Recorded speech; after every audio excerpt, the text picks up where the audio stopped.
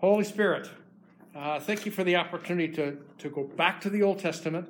Lord, the Word of God is quick and powerful and sharper than any two-edged sword, able to pierce deep within us, dividing us asunder, soul and spirit and joints and marrow, and is a discerner of our thoughts and intents down in our heart.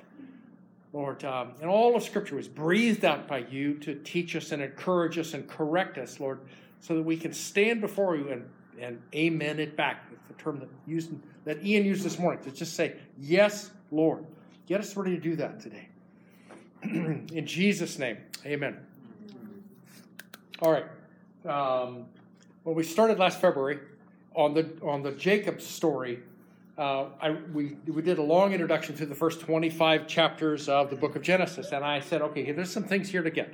Number one, the seed. The seed of the woman is carried in the genetic line from Eve all the way to Jesus. And God goes out of his way to protect the seed. And you'll see that line run through the Old Testament. Second, there's the problem because God promises this land to this family, the family of Abraham, but they never get it until much, much later. The promises keep coming, and the covenant with God keeps saying, it's going to be yours. And so they look, and there it is, but the land is occupied by the Canaanites. All right? And then we were introduced to God's rule. God says, this is the way it's going to be. And Cain says, not going to do that. And Abel dies as a result of Cain just rejects, blows off God's counsel, where the Lord says, your countenance is wrong. Go deal with your stuff. Something is crouching at the door, and he warns Cain. Cain goes, never mind. And so then you have this division between those who long after God and those who want nothing to do with him. And that leads to the ongoing conflict between God and Satan throughout the Old Testament, where God says, we're going there. This is to life. Choose life. If you choose the other way, if you choose death, this is what results. So we're going to start today with all that kind of framework around this, because it's the same framework. We're just going to put new characters into it. Okay? So the son of Abraham was Isaac, and Isaac needed a wife. And so Abraham sent off to the family compound in Haran, which is in northern Syria, and the faithful servant brings back Rebekah, and they're married. But Rebekah is barren for 40 years. And it takes Isaac 40 years to get around to praying for his wife to have children. And I'm going, hello? You may have had an extended 40-year honeymoon, but he does pray. Isaac prays. Rebekah conceives. She has twins in her womb. And she's not a happy camper because in her womb there are twins that are at war with each other. She just kind of goes, what is going on inside of me? And she inquires of the Lord. The Lord says to her, remember, there are two nations.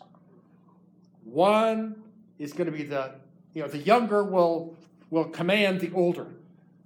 Essentially, the second-born, God overturns the primogeniture rules. In other words, firstborn doesn't always get the goods. Okay?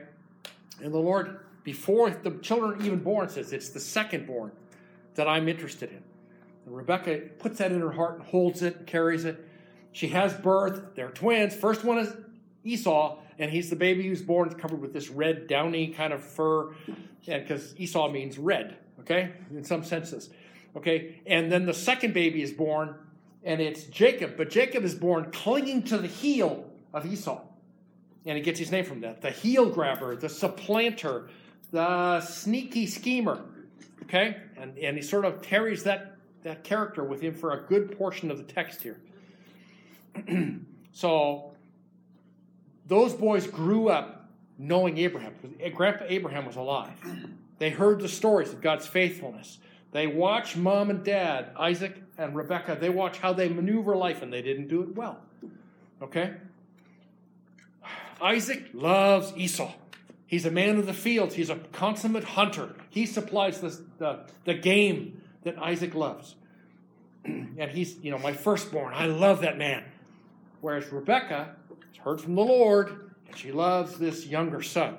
The younger son, Jacob, lives in tents. He's in the household. He's not out in the field. He's in the household. And he becomes a master husbandman. He knows how to care for, doctor, nurse, care, and breed livestock. And as a result, Isaac's household gets wealthy.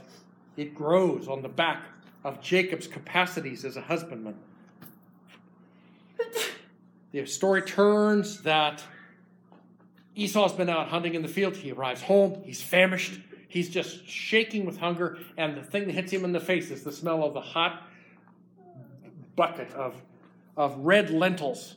Okay, it's got paprika. It's got hot ground chili peppers. It's got cumin. It's got ginger. It's all those spices that would have been passing by on the caravans. This is a wealthy camp. They can buy those spices. And Jacob drops him in with the lentils. And that's what Esau smells. And he comes charging over and says, "Give me some of that red stuff, or I die."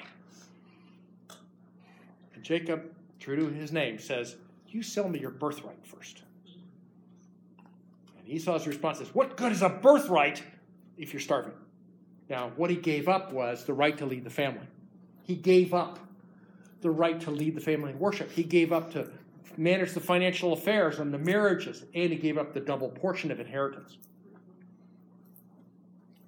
He eats and goes out to the field again. Shortly after this, Rebekah is standing in the tent. And these, you've seen pictures of these black, woven goat's hair tents. And there's a section to this section, or this tent over here is for women, and this section here is for family where they eat together, and this section is only for the patriarch. So Isaac is in his section. And he calls to Esau and he says, "You come here, son.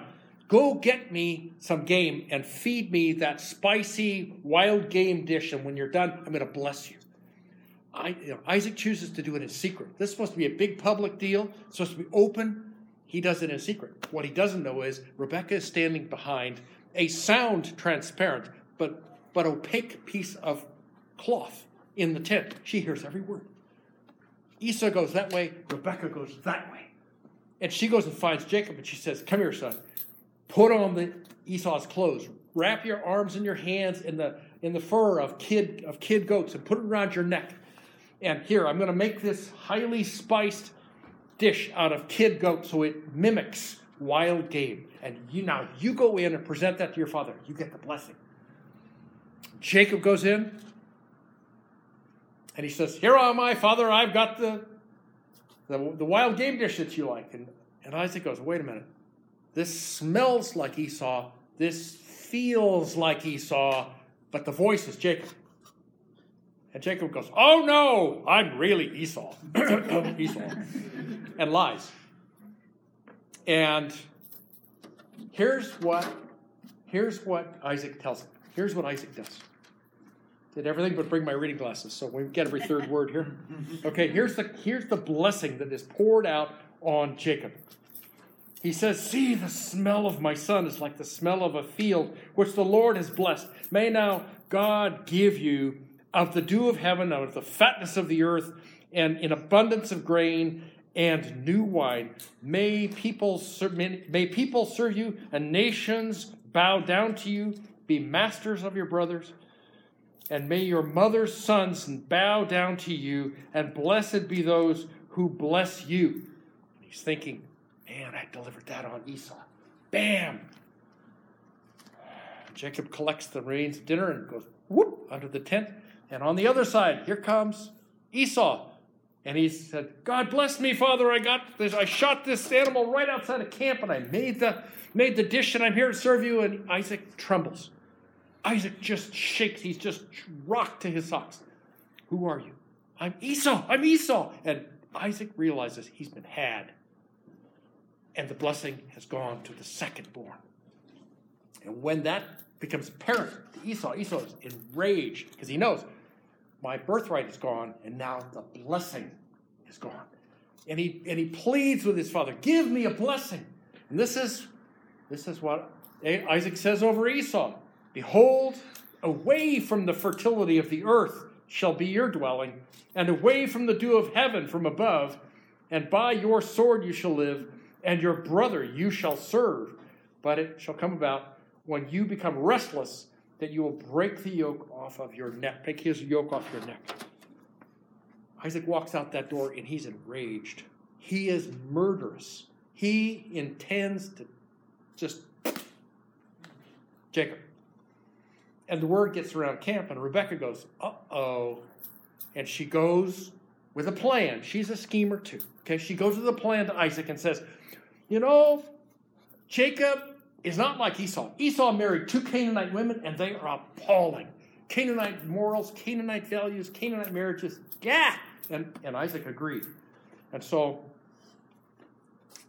Rebekah says, let's send him to the family compound in Haran, that he'll go find a wife back with the family the folks who are still back there. So Isaac calls Jacob in, blesses him, and sends him out. Penniless. He's got nothing for the journey. Okay? And Jacob, recognizing his brother is out to kill him, he starts running. And he moves 50 miles up the spine of the land of Canaan, meaning he's on the high places. He's up on the rocks. He's not down in the Rift Valley to the right. He's down on the coastal plain. He's going fast. Because at any moment he thinks there's the possibility that there's Esau and I'm going to be transfixed by an arrow. Esau's coming to get me. And so he's got his head on a swivel. He looks both ways before he steps into the open. And he's out there 50 miles and he's exhausted. And he shows, and the text says, he comes to this certain place. Like, it's just a place. And he lays his head down on a rock and falls asleep. And heaven is opened. He has a dream, he has a vision, and God shows him angels descending, angels ascending. And then the Lord says to him the following.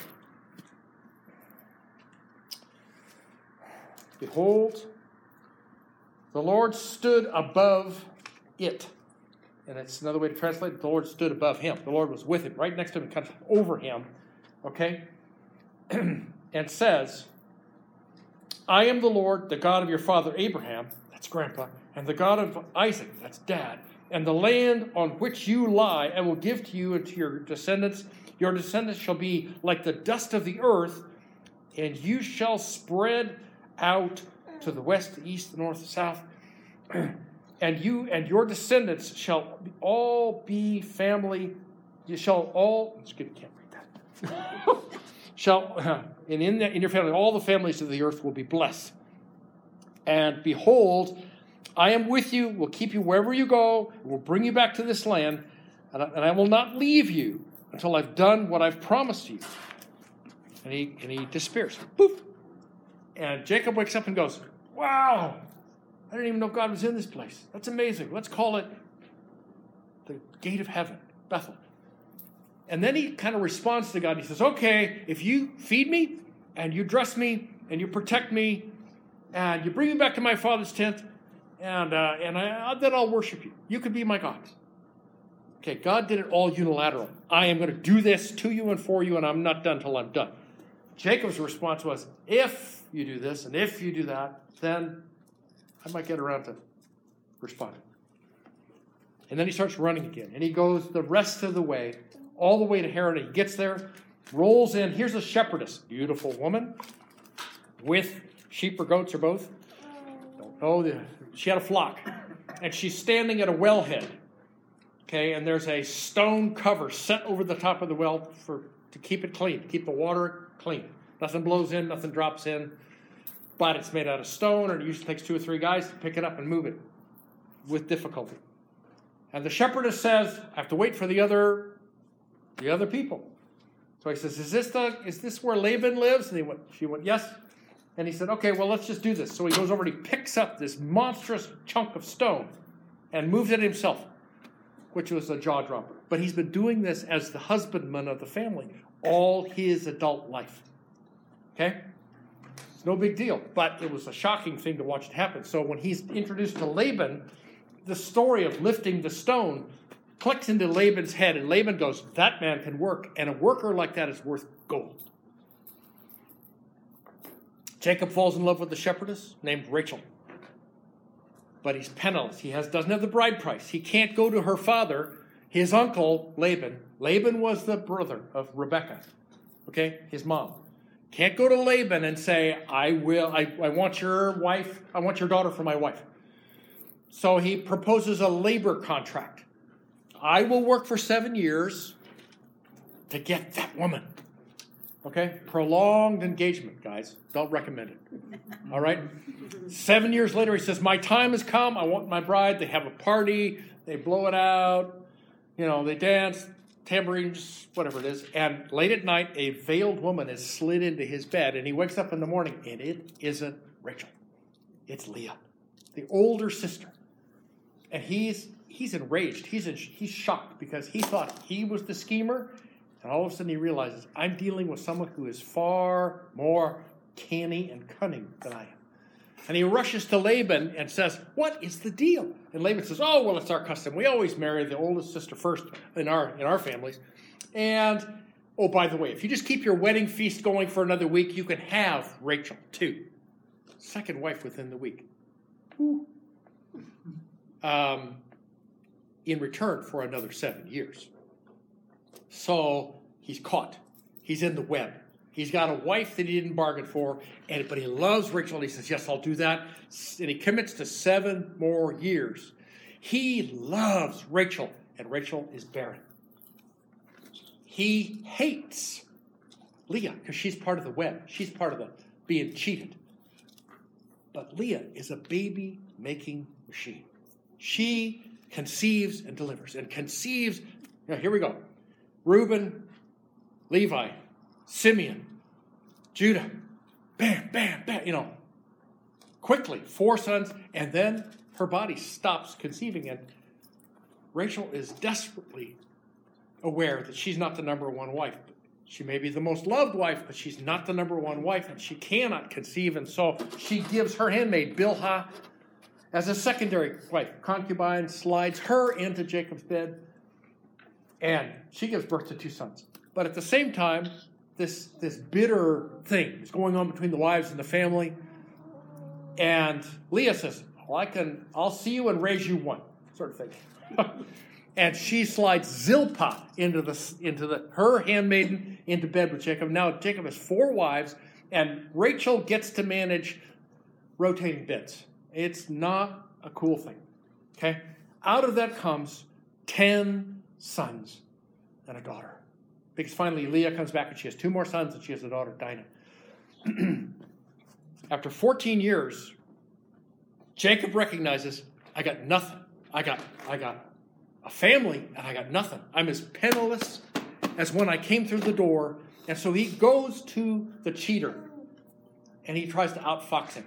And he says, all right, I'm going to work for you 6 more years, but my pay is going to be all the spotted, striped, weird, black sheep and goats. You keep the purebreds. You keep the white ones. Okay?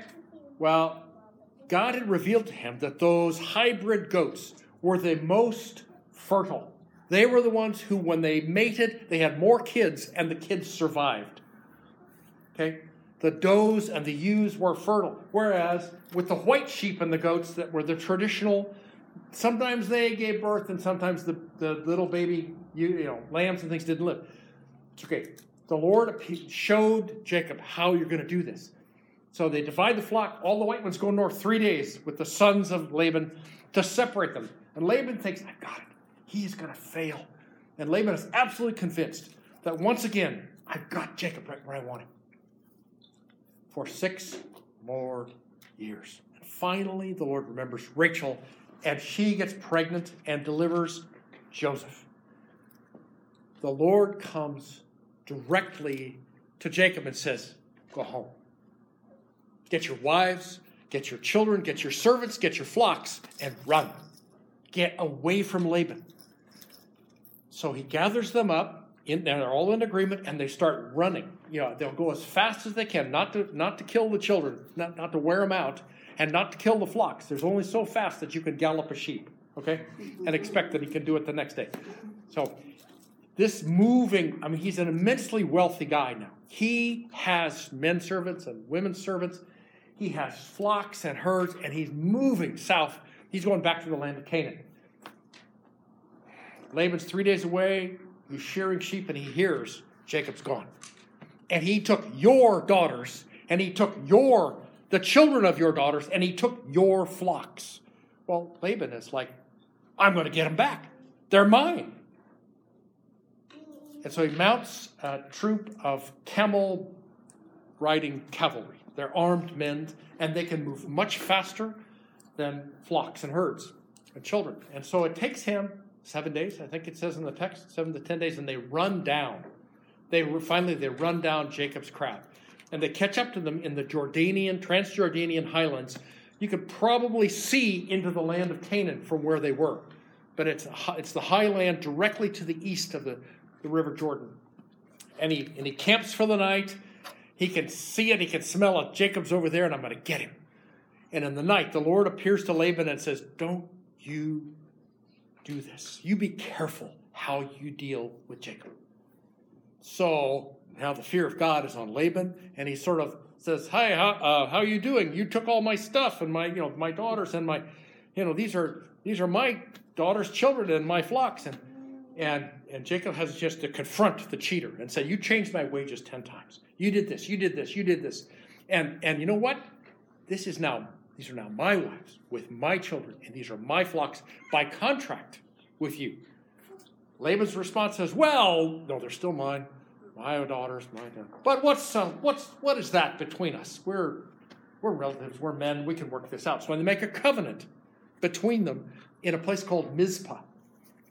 Okay, and the covenant was essentially a curse. The line was drawn in the sand, and the text says, "The Lord watched between me and thee while we're apart one from another." It's not gentle. It's not loving. It says, you cross this line, you're a dead man. And vice versa. Jacob, you come across that line going north, I'll kill you. And they part. They have a feast and they do this and they build a mound of stones and they part. Jacob picks up his family and runs for Canaan. And he passes through a cloud of angels on the border, comes into the land, and then he's informed Esau's on his way. And he's got a mounted troop of camel-riding raiders. That's what Esau's been doing. He's been making his way as a raider. And they're coming. Jacob panics. And he says, "Okay, let's send out a bunch of gifts ahead of me. Let's see if I can buy him off." So out go the gift of sheep and camels and stuff is sent ahead of him to try and blunt the anger of Esau. Then he sends Leah that way, and he sends Rachel that way, and he's alone at night on the bank of the Jabbok River. And out of the dark comes an angel who engages him. Jacob doesn't start to fight, the angel does. Okay? And they go at it, chest to chest, all night long. Now, the style of wrestling that they would have been stand-up version. This isn't throw the guy on the ground and thump him on the ground. This is stand up and try and throw the party to the ground, and neither can do that. And they do it back and forth all night long. And Jacob is still hanging on, and at dawn, the angel says, "Let me go." The dawn is breaking, and Jacob says, "Not unless you bless me." And so the angel says, "I'm going to change your name. You're not Jacob anymore. You're Israel. Because you prevailed against men," Laban, "and God." And then he touches the hollow of his hip, and he's lame. And the angel's gone. And that day, Jacob has to walk, limp, shuffle. Every step has to hurt. A newly out-of-joint hip has to just be bad. But he doesn't. He walks out in front of his crowd, and he can see the cloud of dust coming toward him, and they're mounted raiders, and he expects it. They're just going to ride over him. They're going to ride right over his family. He's going to be cut down. It's going to be blood in the sand. And Esau hits the brakes. He yanks that camel around and skids that camel to a stop, leaps out of the saddle, hurls himself into Jacob's arms, and there's tears on the sand. The brothers are united. After 20 years, somehow that murderous intent is gone. It's just melted away. And Esau says, who's this multitude? Who are all these people? And Jacob introduces his sons, skips the wives. Okay, these are my sons. Okay, and Leah first, and then finally Rachel. Because he put Rachel at the back just in case she could run fast enough to get away from the mounted raiders. And then Esau said, Oh, and what are all these land, the livestock? You keep sending stuff in my direction. What Jacob did was try to buy him off. But what he did was return to Esau the double portion that he had cheated him out of. He says, I'm a wealthy man. I can afford this. Here, take it. Finally, Esau takes it. Esau says, let's go to my place and we'll celebrate. And Jacob goes, well, I'll be along. Esau goes south. Jacob goes north, recognizing this is oil and water. They're two different animals.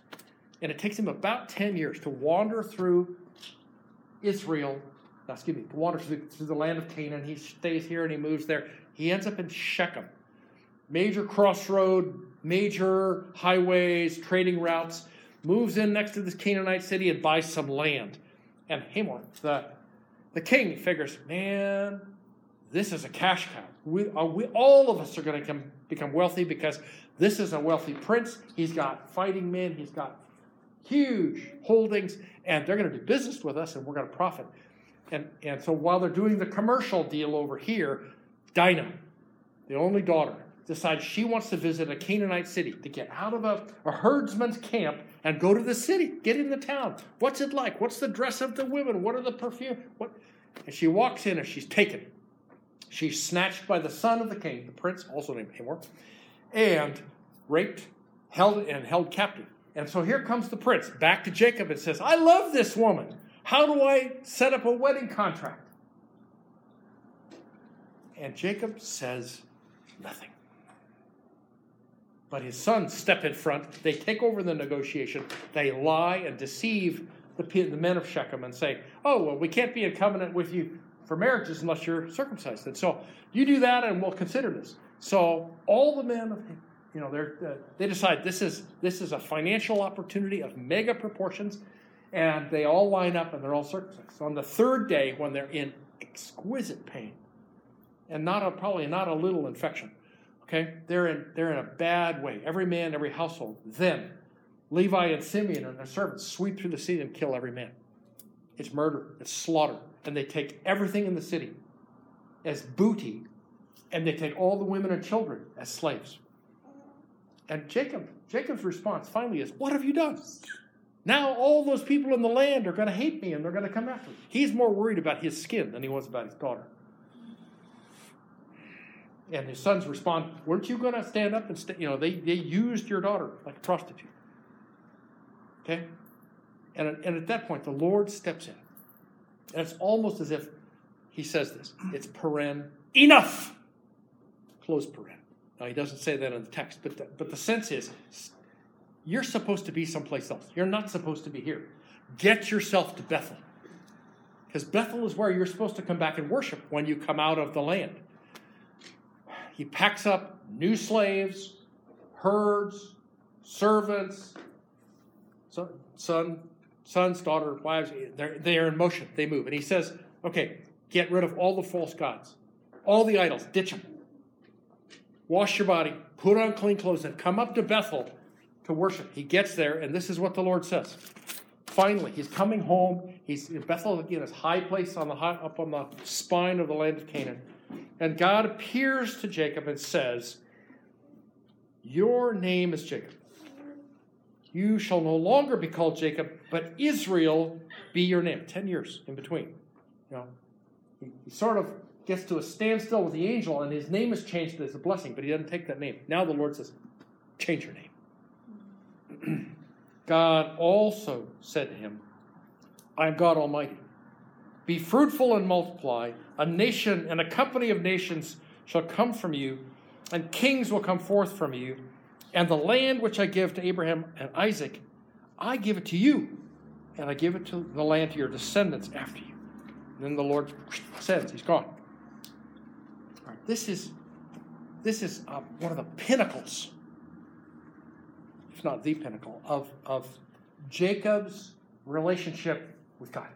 He's back. He's worshiping. He sets up the pillar. He fulfills what he said he was going to do. I'm going to come back and I'm going to worship you. Okay. Now, let me jump forward a couple of, maybe 4 centuries. Okay.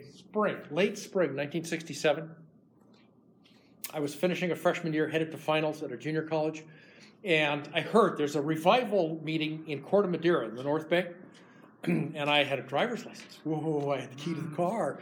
And I took myself to that revival meeting because I just had this prompt in my heart that it had been a really dry freshman year, and we were in a little tiny church, and I was tired of the little tiny church, but I still loved the Lord. So I went to the revival meeting, and they said, okay, you want to rededicate your life to the Lord, you come forward. Anybody done that? Okay. All right, so I went forward and in a sense said, again, Lord, it's all yours. Within weeks, I had loaded that car, and I departed at 6 a.m. on a Sunday morning. I was headed for the Sierras. I had a summer job for the U.S. Forest Service. I don't know whether it was going to be fire suppression crew or garbage. They didn't tell me what I was going to do, but I was going to work in the Sierras. I had my fishing rod. I was just looking forward to it. So I drove all the way up to Echo Summit, Highway 50, had lunch, turned around, started back down the hill. And at 3 o'clock in the afternoon, I fell sound asleep at the wheel. I was out. And I missed on the left-hand side, I missed a parking lot full of people. I missed oncoming cars on the lane, only 2-lane road. I missed oncoming cars, and I planted the front end of that Chevy station wagon into the only tree in 150 yards of the cliff overlooking the South Fork of the American River. And when I slid off the road, I had on a seatbelt. Whoa, high-tech seatbelt. They had a seatbelt, but they didn't have shoulder belts then. And so what happened was I slid over next to the door, and the wheel went right through where I'd been. Now, if I'd stayed in the place locked in place with the shoulder, my chest would have taken the blow from the wheel. Didn't happen. Thank you, Lord. I was dragged off of impaling metal inside the vehicle by the ambulance guys. They didn't know I was all hung up inside the car, and it cut me up pretty good. Had to have surgery, spent a week in the hospital, and a summer in a full leg cast. And throughout that summer, I went, God, I just gave you my life. What is that all about? My car is gone. My summer is gone. This is a blessing. Okay. So likewise, get ready. Remember the zoom? Remember the zoom out, people? Get ready. Okay. Likewise for Jacob. Okay. He's supposed to be in Bethel. He's on his way to Bethel, but he's walking away from slaughter in Shechem and the violation of his daughter. He's coming up the road to Bethel, and Deborah, the beloved nurse of his mom, Rebecca. Rebecca's gone. Rebecca's died. Unmarked grave. She was involved in the cheating scandal, that got him the blessing. Okay, she's gone. Deborah comes to live in his camp, and now Deborah, the tie to his mom, she's gone and buried. They finish the worship at Bethel, and they turn south, down the spine, toward Bethlehem, and Rachel is taken with childbirth pains. It's her time. She's pregnant again, and she has a horrific birth process and delivers Benjamin. And her final words are just bitter, bitter, bitter words. Jacob has to step in and change the name of the baby. And now it's Benjamin, son of the right hand. That's fun. Jacob went, no, we're not going to do that. No, change the name of the baby. Buries his beloved Rachel. They pack up and they move again. And they get to Bethlehem. There's a tower that overlooks all the lands and fields and places where sheep could be. And in that place, they camp there. And the text says, in that place, Reuben, the firstborn, lays with Bilhah. He defiles his father's wife. And in the same verse, chapter 35, verse 22, same verse, it just in passing says, oh, and Jacob heard about it and did nothing. Now, when Reuben did that, that's not lust. That had nothing to do with lust. That had to do with politics. Rachel is gone, and Reuben wants to slam the door on the memory of Rachel, who was the beloved wife. Not the first wife, but the beloved wife, who got tons of attention from Jacob. And Reuben is committed to make sure his mom, who's number one wife, Leah, remains number one wife. And second, in the scriptures, when a man comes in and takes his enemies' wives and concubines, that's either full-blown rebellion, or it says, I won the battle and all you have is mine. We have to decide, what is Reuben doing here? But he basically is completely out of compliance with his dad. Absolutely. And then Jacob packs up the family again, and they go further down the spine to Mamre. And there's Isaac. Isaac is still alive. His father is still alive. And this is the final piece of that worship thing that he promised when he left the land. When I return to my father's house, then I will worship you. You could be my God when I come back to my father's house. And then Isaac dies. Isaac's 180 years old. And Esau and Jacob bury Isaac in the cave of Machpelah, where all the other patriarchs are buried. It was the land that Abraham purchased in a little tiny burial plot. That's the portion of the land that they own. Okay? All right, First Family. Now zoom out. Some of you are sitting there going, God, what did you just do to us?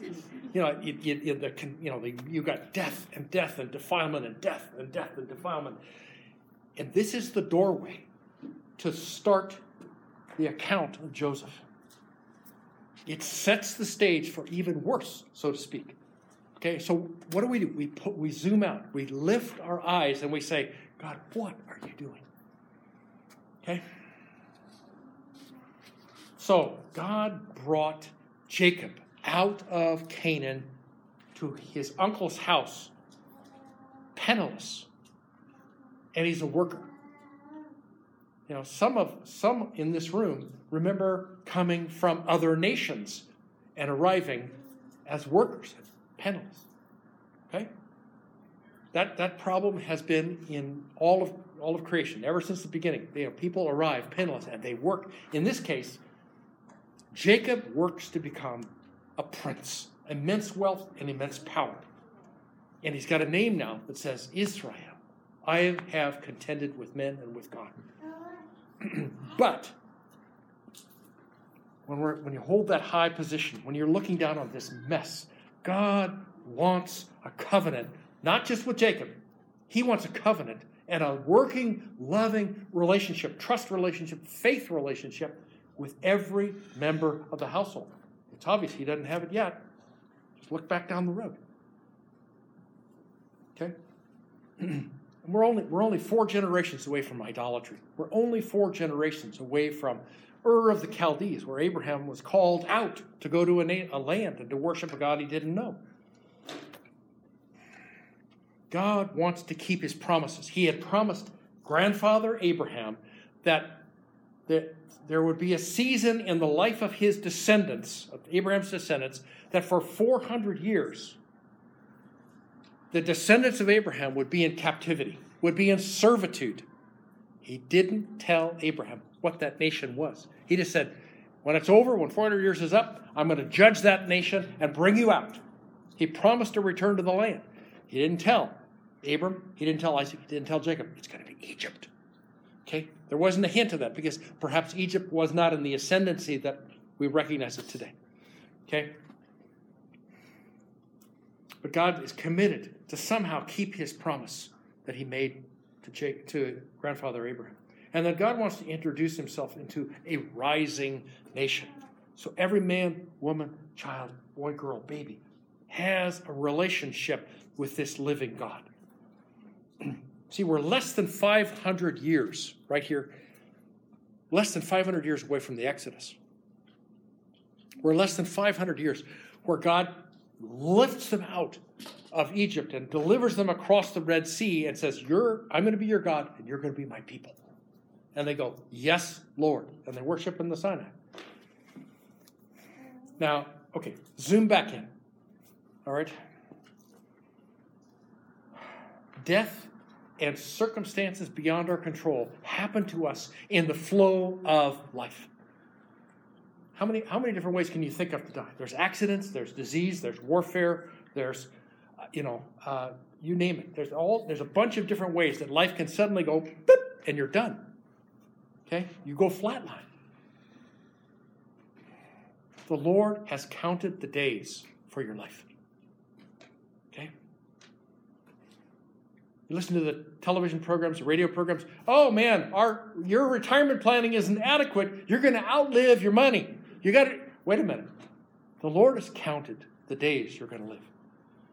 And who's the provider? He is. Okay? But when death comes and these horrible consequences come, all right, he is present. Okay? When you're bruised by life, you just didn't see that one coming and you just got swatted. He is present. He's introducing the concept of the providence of God. He didn't plan this. He didn't set up all that evil stuff. Okay? But it was time for those people to pass from the scene. And so he is present there, and he's watching to see how you respond because he wants to redeem that mess.